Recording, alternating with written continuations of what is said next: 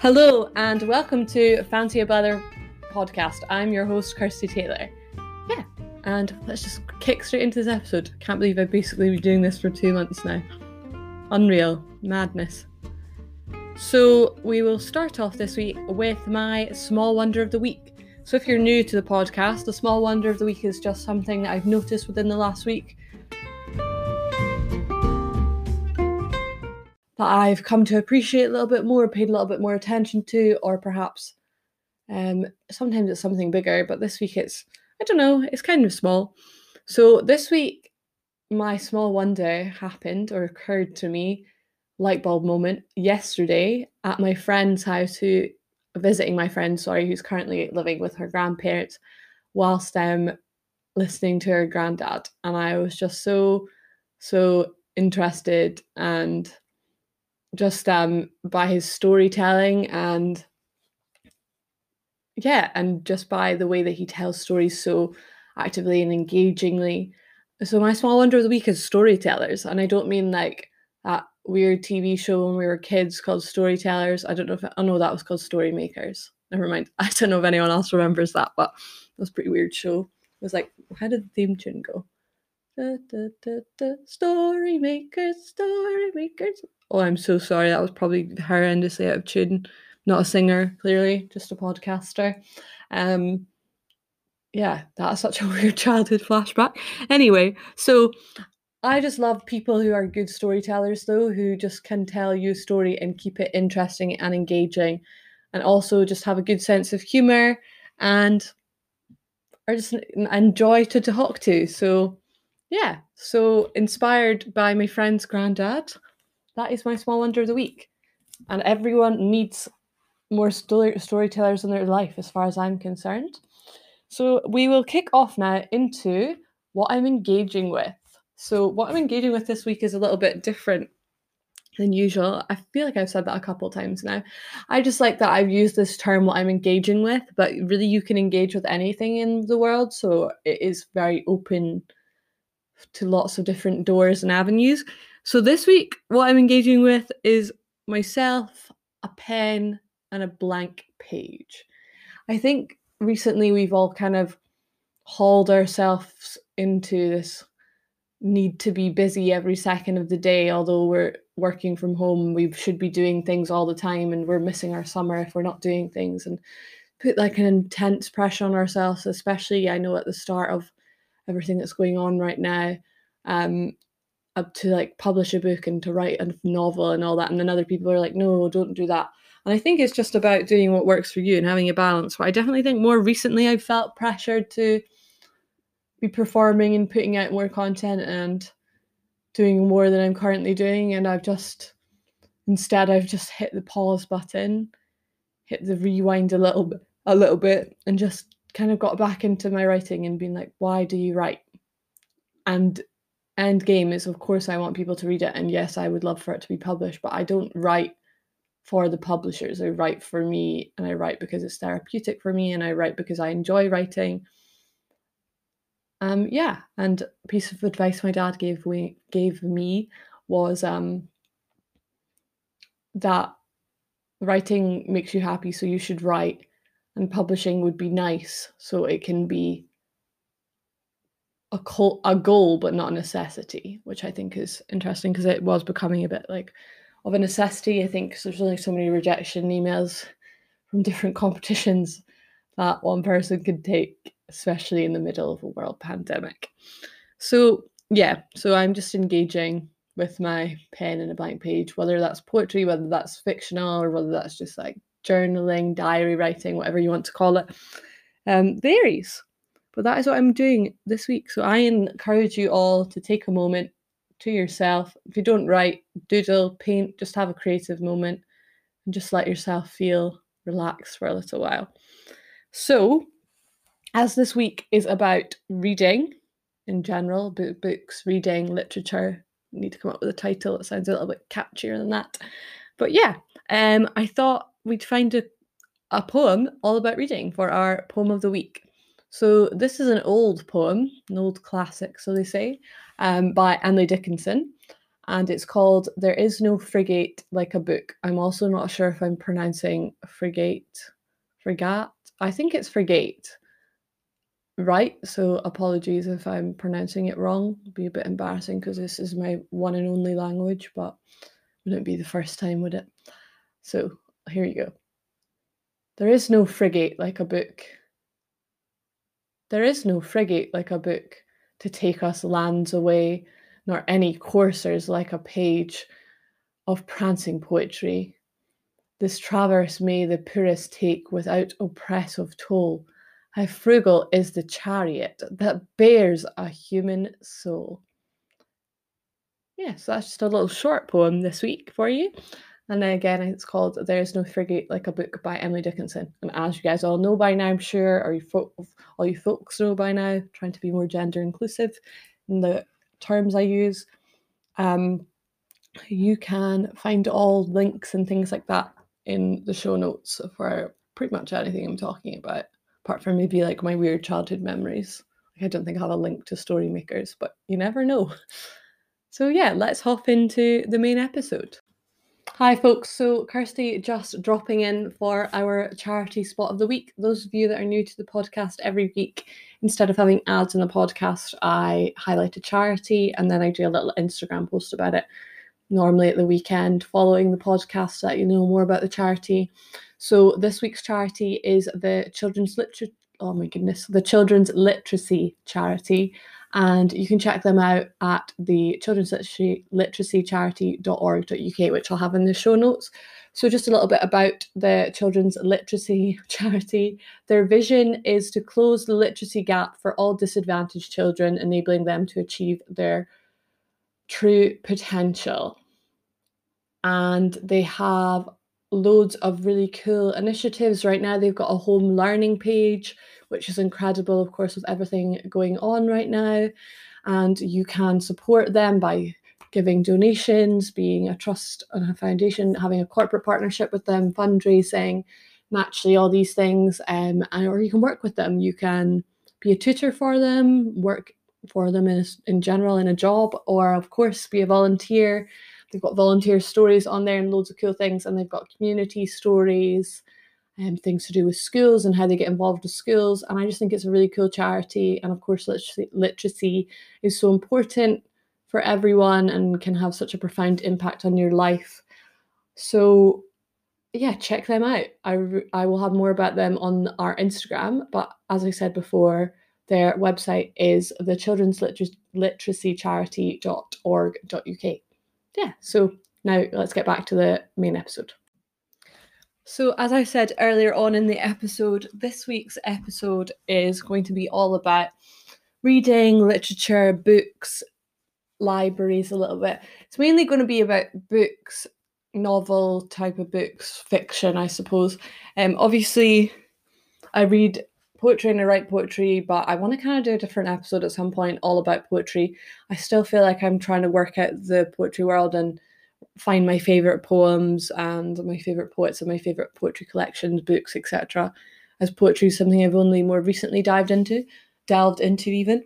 And I also want to improve my reading collection and my ability to remember what I'm reading and things like that. So I'm going to start note-taking when I'm reading and things like that again, and writing down books that I've read and what I thought of them, etc. So then episodes like this will become a little bit more comprehensive in the future, which is exciting because today was a bit difficult. I was literally going through old Instagram posts to try and remember books that I've read in the past that I actually enjoyed, but I just weren't coming to mind at the current moment. And I'm currently visiting my flat in Edinburgh again. Nobody else lives here, so that's fine.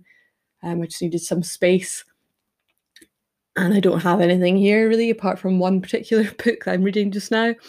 So yeah, it was an interesting time.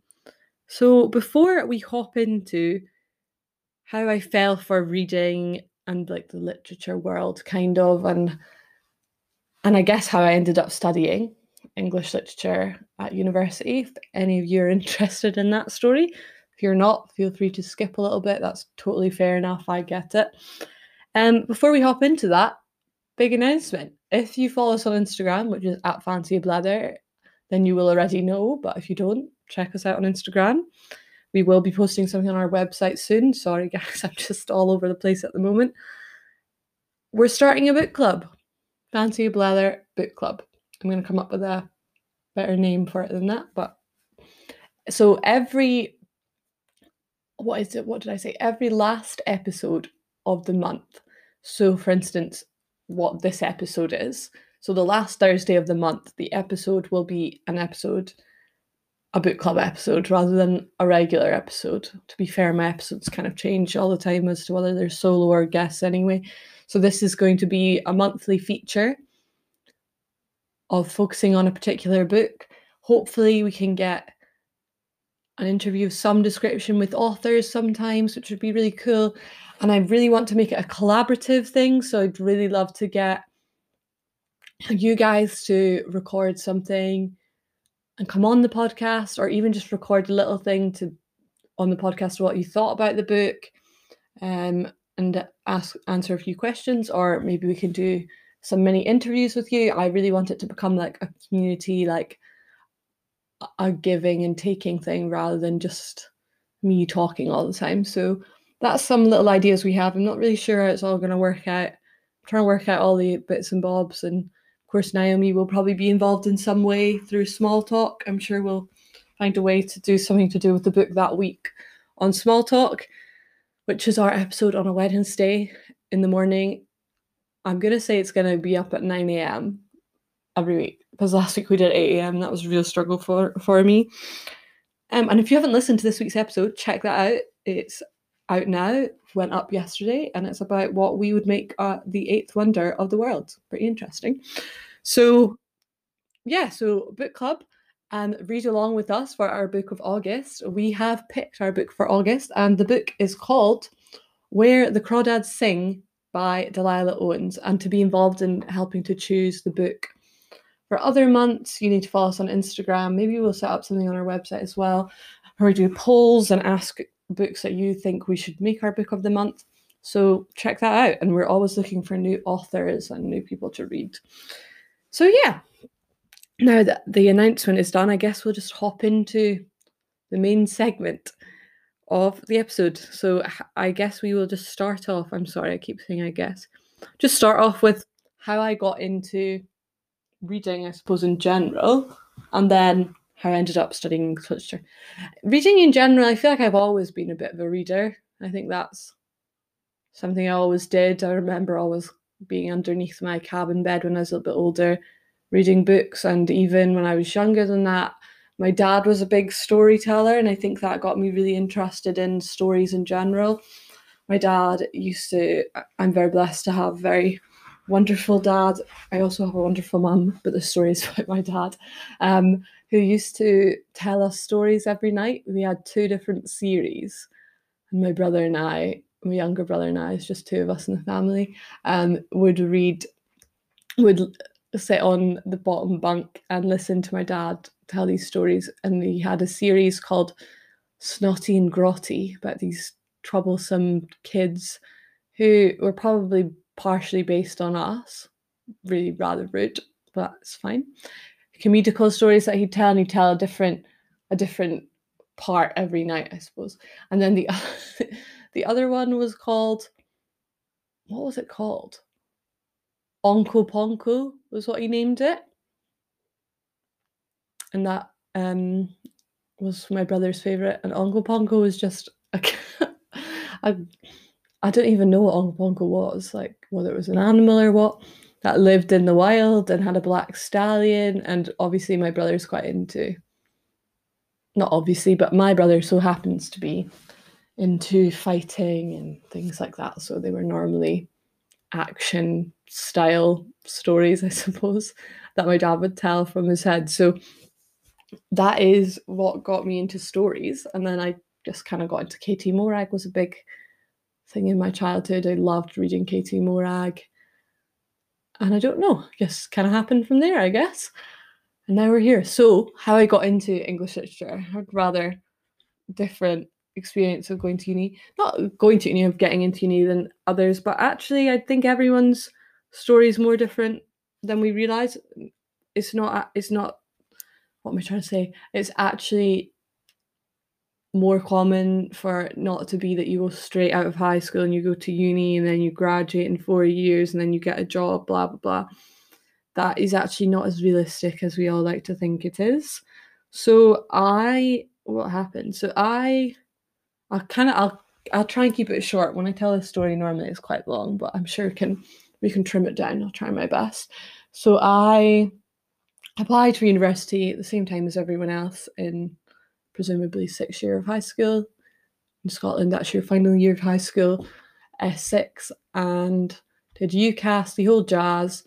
Applied for some very random degrees, 3 completely random, like very different degrees.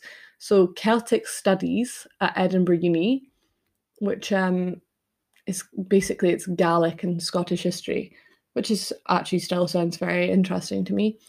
What else did I apply for? I applied also to fashion management at RGU, Robert Gordon University. And then also, I think I also applied to primary teaching at Aberdeen University. Kind of funny how that went full circle, that one. So, yeah, and I had conditional offer from all 3 of those.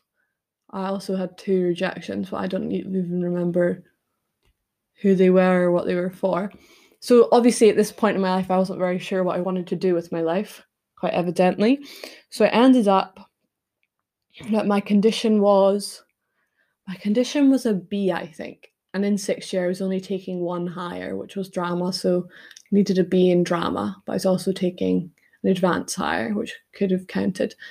And I'm not going to get into it. Long story short, I didn't get the B. There's lots of different things that happened that year, but again, keeping a long story short.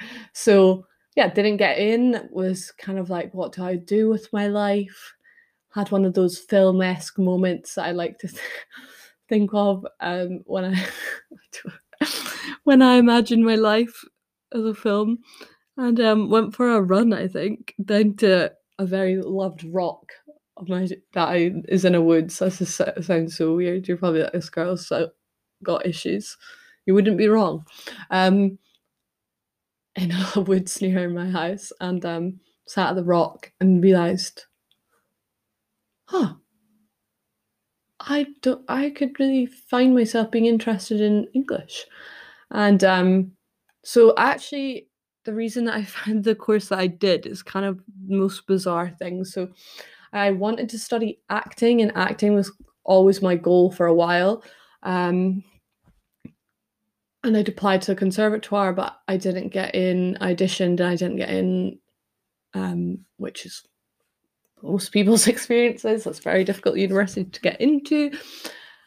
And I was looking for another course in Scotland that had acting, which was a real struggle. That wasn't college because I don't know, for some reason I was very set on just getting a degree. And found this degree called English in Acting at Edinburgh Napier, and then found out that they weren't running it that year. So the 1 year out of all the years, because they have run it since, they did run it before, so they just did 1 year where they didn't run it, was that particular year. So they had a course called English in Film, and to be honest, I kind of thought it was going to be more practical film than it was. It was very much a theory course. So I enrolled myself in English in Film, and then found out while watching High School Musical in France, because I was on my gap year at this point, that I was accepted to Edinburgh Napier University to study English and film. And here we are, I guess 5 years later, and a little bit more probably.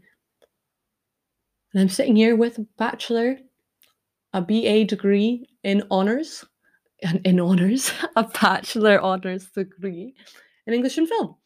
So yeah, it's wild how that happens. Very weird how the world works, but I just fell completely and utterly in love with my degree.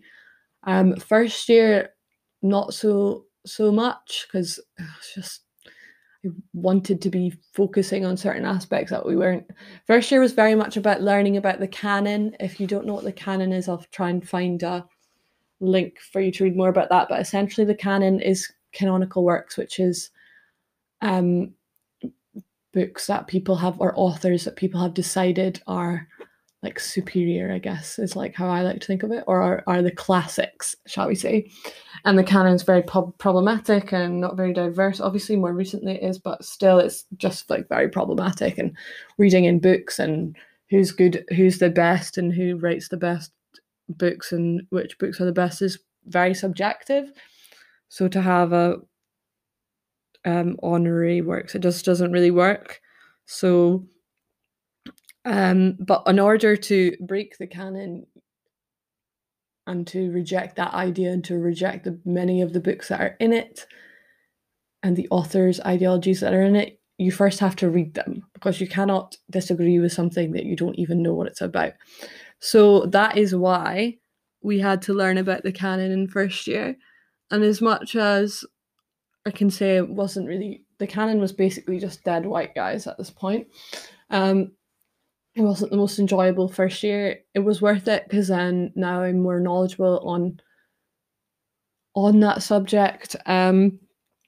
So yeah, when we started getting into more specific things and choosing modules and things like that, I just fell completely in love with the course and was really interested in analysing books and literature and the importance of literature and the importance of words and the importance of books and blah, blah, blah, blah, blah. And I'm still really interested in that. I could geek out about that all day, to be honest. And I'm actually keen to keep being involved in academia in some way related to literature for a long time in the future, because it's just something that I'm really interested in. I was one of those odd people who actually, I wasn't incredible at my degree, but I actually enjoyed writing quite a few of the essays I wrote because I just loved the researching and things like that. I just found it all very interesting, obviously for the ones that were interesting to me, so not every book. So yeah, that was a long-winded short story, supposedly, of how it ended up with this degree. So I guess we'll just talk about a couple of different things. I've just got like a whole array of notes here. So the first thing I want to touch on is why books matter. I think that's a very interesting thing. I just truly believe that everyone can benefit from reading, everyone can benefit from books, and if somebody says they don't like reading, they just haven't found the right book yet. And maybe that's like a little bit unfair of me to say, but that's just how I feel about it. But I do know my dad's not a big reader, but I just can't like fathom the idea of not being a big reader. And I think books are so important because they take you into another world without the need of plugging something in or traveling somewhere or doing something. They allow you to, I suppose sometimes they allow you to escape your reality in a way. Books are about escapism, but I also think that books can be obviously about realism, and I think also books can teach you things about your own life that you didn't realize and can make you more aware of the world surrounding you, which I think is very important. And I think, yeah, they can just have a profound impact on your life. And one of the best things about books is that the images that you imagine, besides, of course, the illustrations, are your images, they're your take on it. And I think I also, as problematic sometimes as it can be that books are subjective in certain situations, I also think that's what makes it so great. I love that one person can read a book and get something completely different from it than another person. And that's just so interesting for me. And I know that that is true of films and things like that as well, but I feel like it's more obvious with books than anything else. And I love that. And books obviously have a long history in the world. And I just think they're great. I don't really know what else to say. I want to say something like really profound and intelligent, and my microphone just fell over, sorry. I want to say something really profound and intelligent, but it's not happening for me at 12:53 this morning. Is that technically still that? I guess that's technically the afternoon on this rainy day in Edinburgh. I just can't think of the words to say about why books matter so much. But I just think that literacy, of course, is also something that's so important. Reading is something we do so much in our daily lives that we're not even aware half the time that we are reading. And I also think that I'm very lucky to come from, I don't know if lucky is the right word. I'm very grateful to, I suppose I am lucky, but I'm very grateful to have come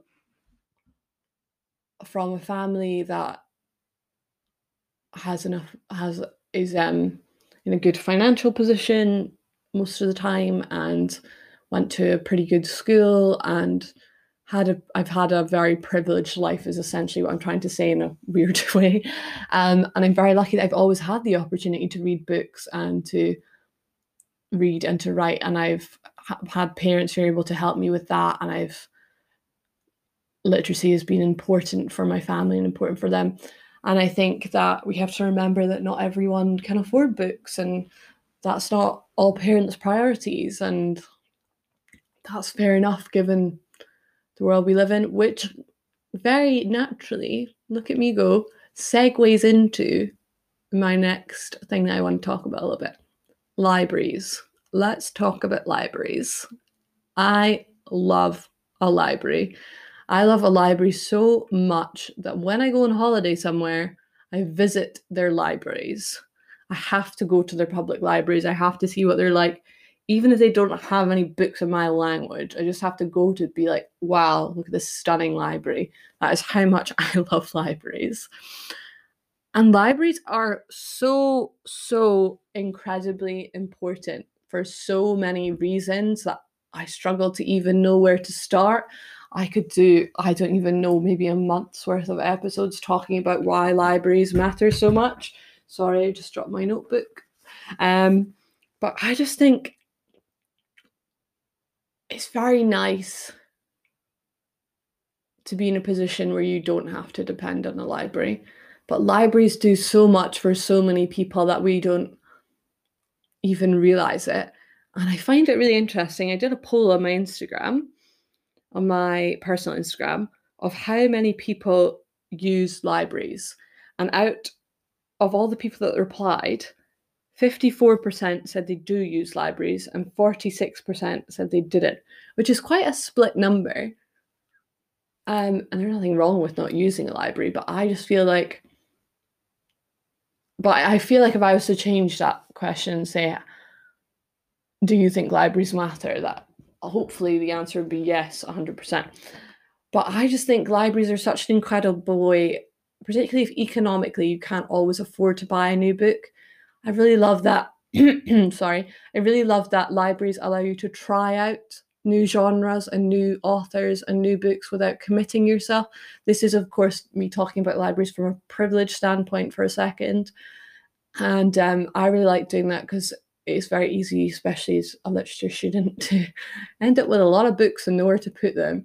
And I also think that's a sustainable way to read. And that way, of course, don't bin books ever, but I maybe like find a way to donate them and things like that and swap books. But I just think it's cool that you can decide whether you like something or not through a library. If you have to read something for university, particularly important for students, they're able to read it in the library and return it and don't have to buy like ridiculous numbers of books because that's very difficult. As a literature student, I did try to do that when I got to fourth year because the bills just rack up really. But from this, obviously everything I'm saying about libraries is from a privileged standpoint because that is my life and that is where my eyes are, and I obviously am not going to talk on behalf of other people because that would be wrong and unfair, and I don't think that that's cool. But anyway, I also personally think that libraries are a hub of so much more than we ever give them, what's the term, than we ever give them credit for. And I read this really interesting article recently called Why Libraries Matter, funnily enough, by the HuffPost, which I'm going to link in our show notes. And they use this really interesting term where they called libraries community hubs. And that's so true. My gosh, like it could not be more true. So libraries, of course, nowadays have computers in them. Obviously, no, you can't really go to a library right now, but hopefully at some point when people can again. there's people from all walks of life in a library. I have seen people who are homeless in libraries going there for warmth. I've seen library staff being kind to all people, which of course everyone should be giving food and coffee to people. That's of course not something they have to do, but to people in there who are cold and things like that, and allowing people to use the computers to look for jobs, particularly because I can't imagine how impossible it must be in this day and age to find a job when you're struggling and you don't have a computer and you don't have broadband. Because I don't think I've ever really found a job and you can't even print off your CV. That must be incredibly taxing and challenging in this forever changing world that becomes more and more digital as the days go on. So libraries are incredible at being able to help people out to do that. And I think that's so cool and so important that they do that. It allows children whose families can't afford books to read books. And that allows for the parents and the kids to have a connection through reading stories together at night. Just involves people in this new literacy world that they were not so included in before, and gives real opportunities for them. I'm obviously talking about public libraries. And I just think they're so incredible and they do so many things for communities that's so underrated and not talked about enough. And I just think those are some of the really cool things that most libraries do. And I'm sure there's many more. And if you have any cool library stories or like things that libraries do that you think is really cool, like let me know. Tell me in the Instagram post that we just posted. Post it on the forum. Comment on our recent blog post. I probably will do a blog post soon about libraries. So comment on that when that's up. But yeah, probably just comment on the Instagram post about this podcast, because I love learning more things that cool communities are doing and that libraries are doing for communities, and etc. etc. I just think it's nice. It's so sweet. And I love the book swapping that's happening right now in the little libraries that are in villages and stuff, that are in telephone boxes where people can switch their books, and it means you can read new things and learn new things without needing to pay the extortionate amount of money that sometimes you can end up spending on books. So credits to libraries, big fan. And yeah, I don't know why I'm talking about them so much, but I did want to dabble on that. So now I think we're going to hop into, I don't know if this episode's going to end up being shorter than usual. Hopefully not. But just because I don't want to rattle on too much, because I want to make this like the introductory to the reading world, and then I want to talk about books every week at the book club. And also I'm pretty tired, sorry guys. I asked for questions on my Instagram though, so I think we'll hop into these questions now and we'll talk a little bit about the answers.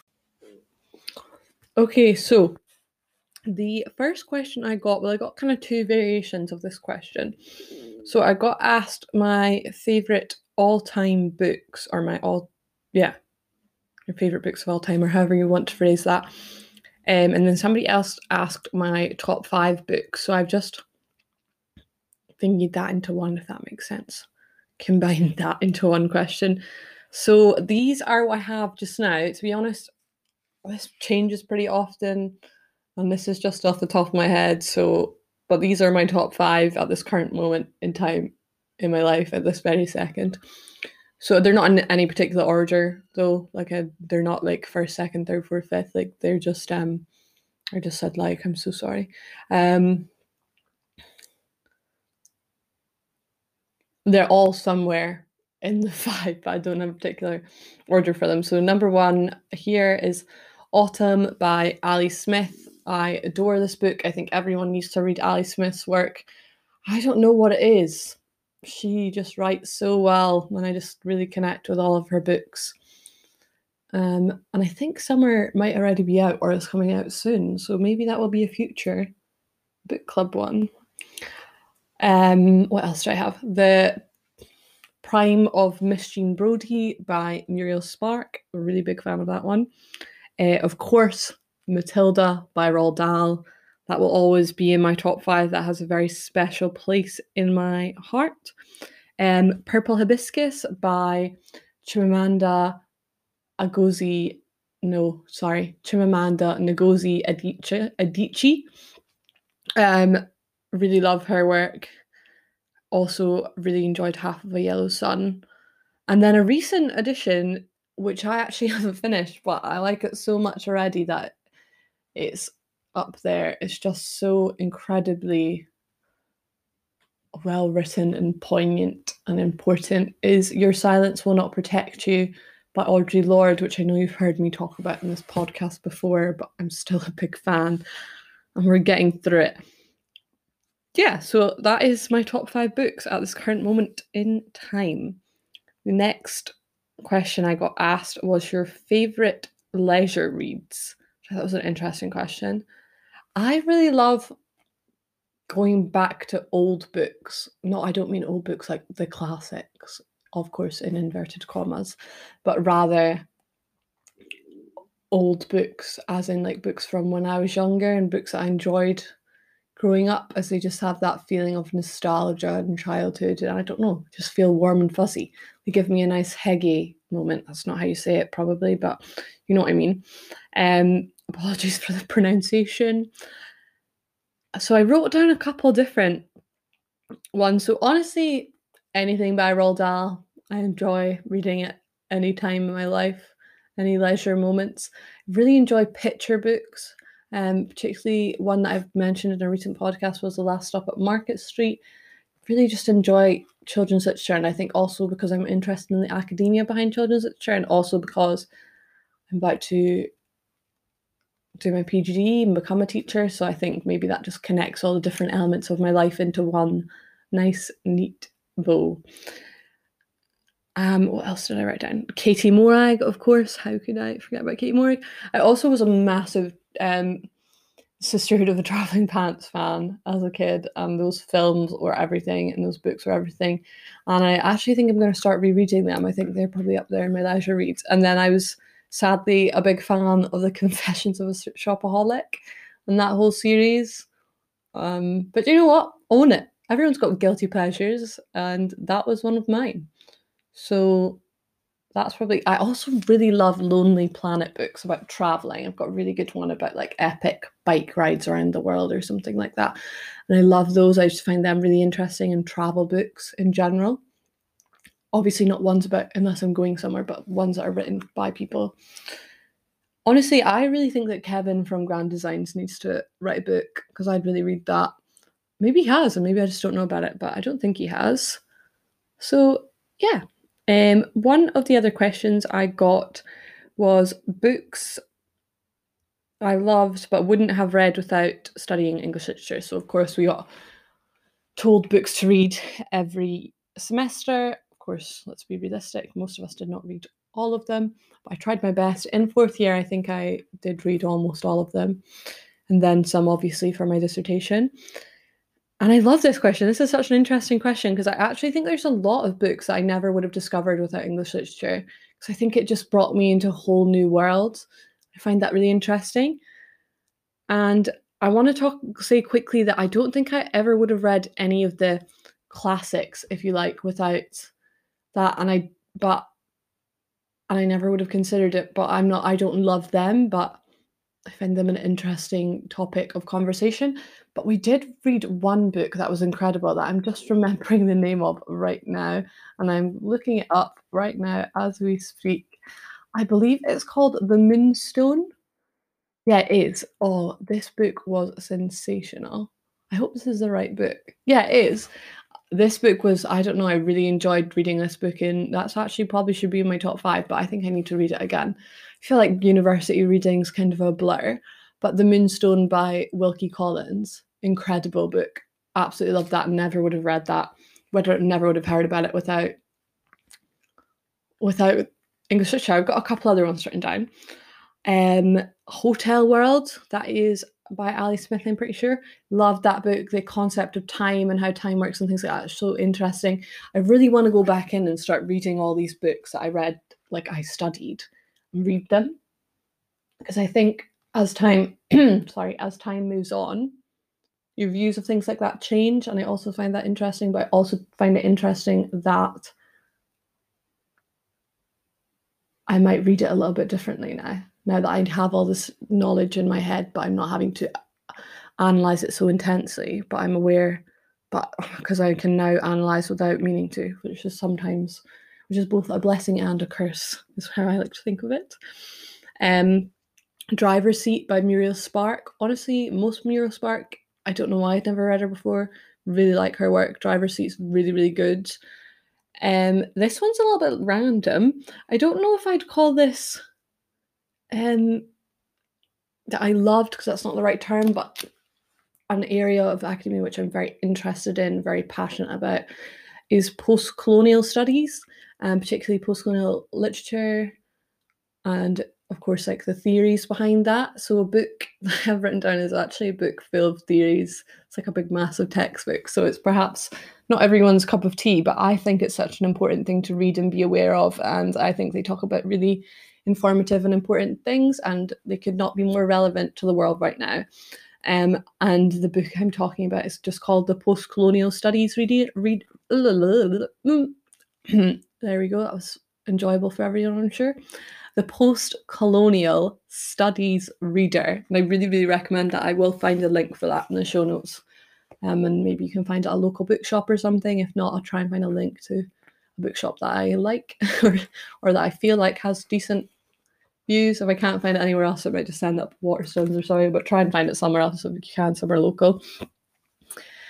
Yeah, and then the other thing is, I really think that there's one particular author, Sherry. Oh, I'm gonna butcher this. Sorry, Sherry Dimeline. I'm sticking with Dimeline, who wrote The Marrow Thieves, which is a really incredible book, and I adore her work, and I feel like my eyes were really opened in Canada when I studied there for so many reasons, and one of the big ones being the Indigenous culture and the world of the Indigenous people and the residential schooling system and things that I had no idea about as a British person, which is really quite, not even quite, is very, very troubling, very, very problematic. Probably times a lot more various than that, because we were the settlers, so why are we not learning about that history? I find that very problematic, as I've already said, and controversial. So I really massively benefited, maybe more than a lot of other people in that class who were learned about that in school from this class. And I actually was honoured enough to meet Sherry Dimeline, and I believe my book is also signed by her, because she did a talk at our university at Ryerson, Rye High. And I just found it incredibly inspiring and very interesting. And I don't think I ever would have discovered her or found her without studying literature, and of course without being abroad in Canada. So yeah, that is almost it, but not quite. I did ask one other question to you guys rather than to me, because I was just interested to know. So I asked, do you prefer to read on ebooks or physical books? And 90% of people said physical books, and 10% said ebooks. And I find that so interesting, because I think there is this weird kind of controversy between ebooks and physical books, and ebooks are going to get rid of physical books and all these things, which I think is a bit harsh on ebooks personally. But I also do understand where they're coming from in some stages.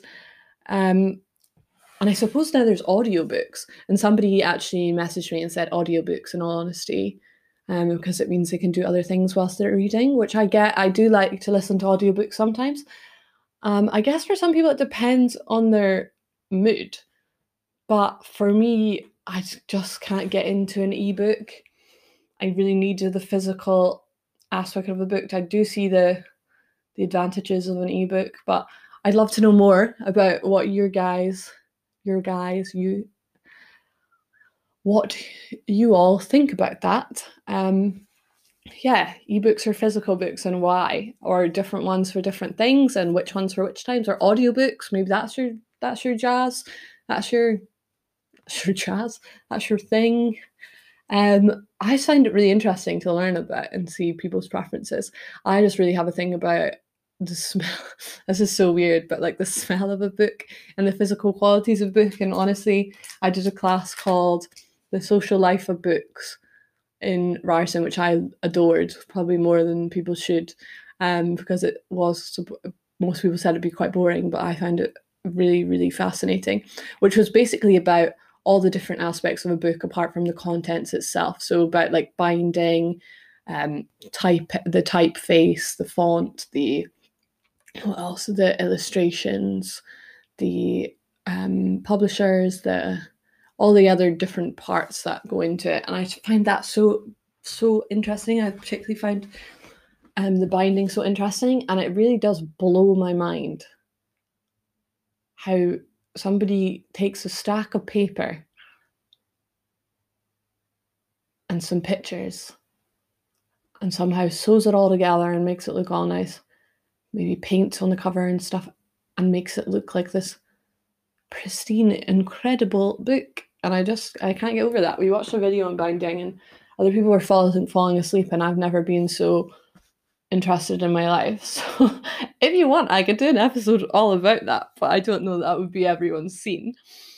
So yeah, that about ends the episode for the week. I don't know why I keep saying that about this week, but I guess that's the thing we're doing this week, and that's fine.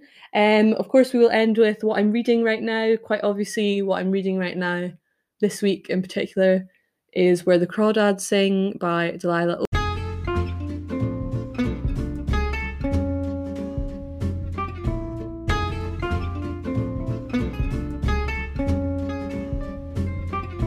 Owens, as that has been voted as our book of the month. I know August hasn't started, but I figured I should get a head start so I can do some research before I have to talk about it for book club. And then we're going to end with our positive news story. I don't know why I did that weird voice, I'm sorry. So the positive news story this week I found on positive.news, and this was actually just on one of their ones that's one of their like weekly roundup ones, and I found this I thought was really cool. So they have discovered, or they have said, that meditation is linked to better physical health, which I think we all kind of knew, but it's been scientifically proven now, which is super cool. So basically this guy, this doctor, Chaya Kritanawong, maybe, admitted his survey of 61,000 participants was observational and that further clinical trials were needed.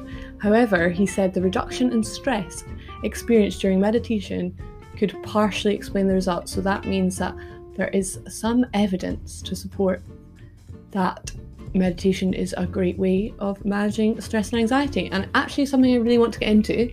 And I'm hoping that we do an episode soon all about meditation and yoga and the yoga world. I don't know enough about it to talk about it myself. But yeah, so that was this week's episode. Thank you so much for listening, and don't forget to stay tuned for our new episodes of Small Talk every Wednesday, and of course of this show every Thursday. Thanks for listening. Have a good week. See you later.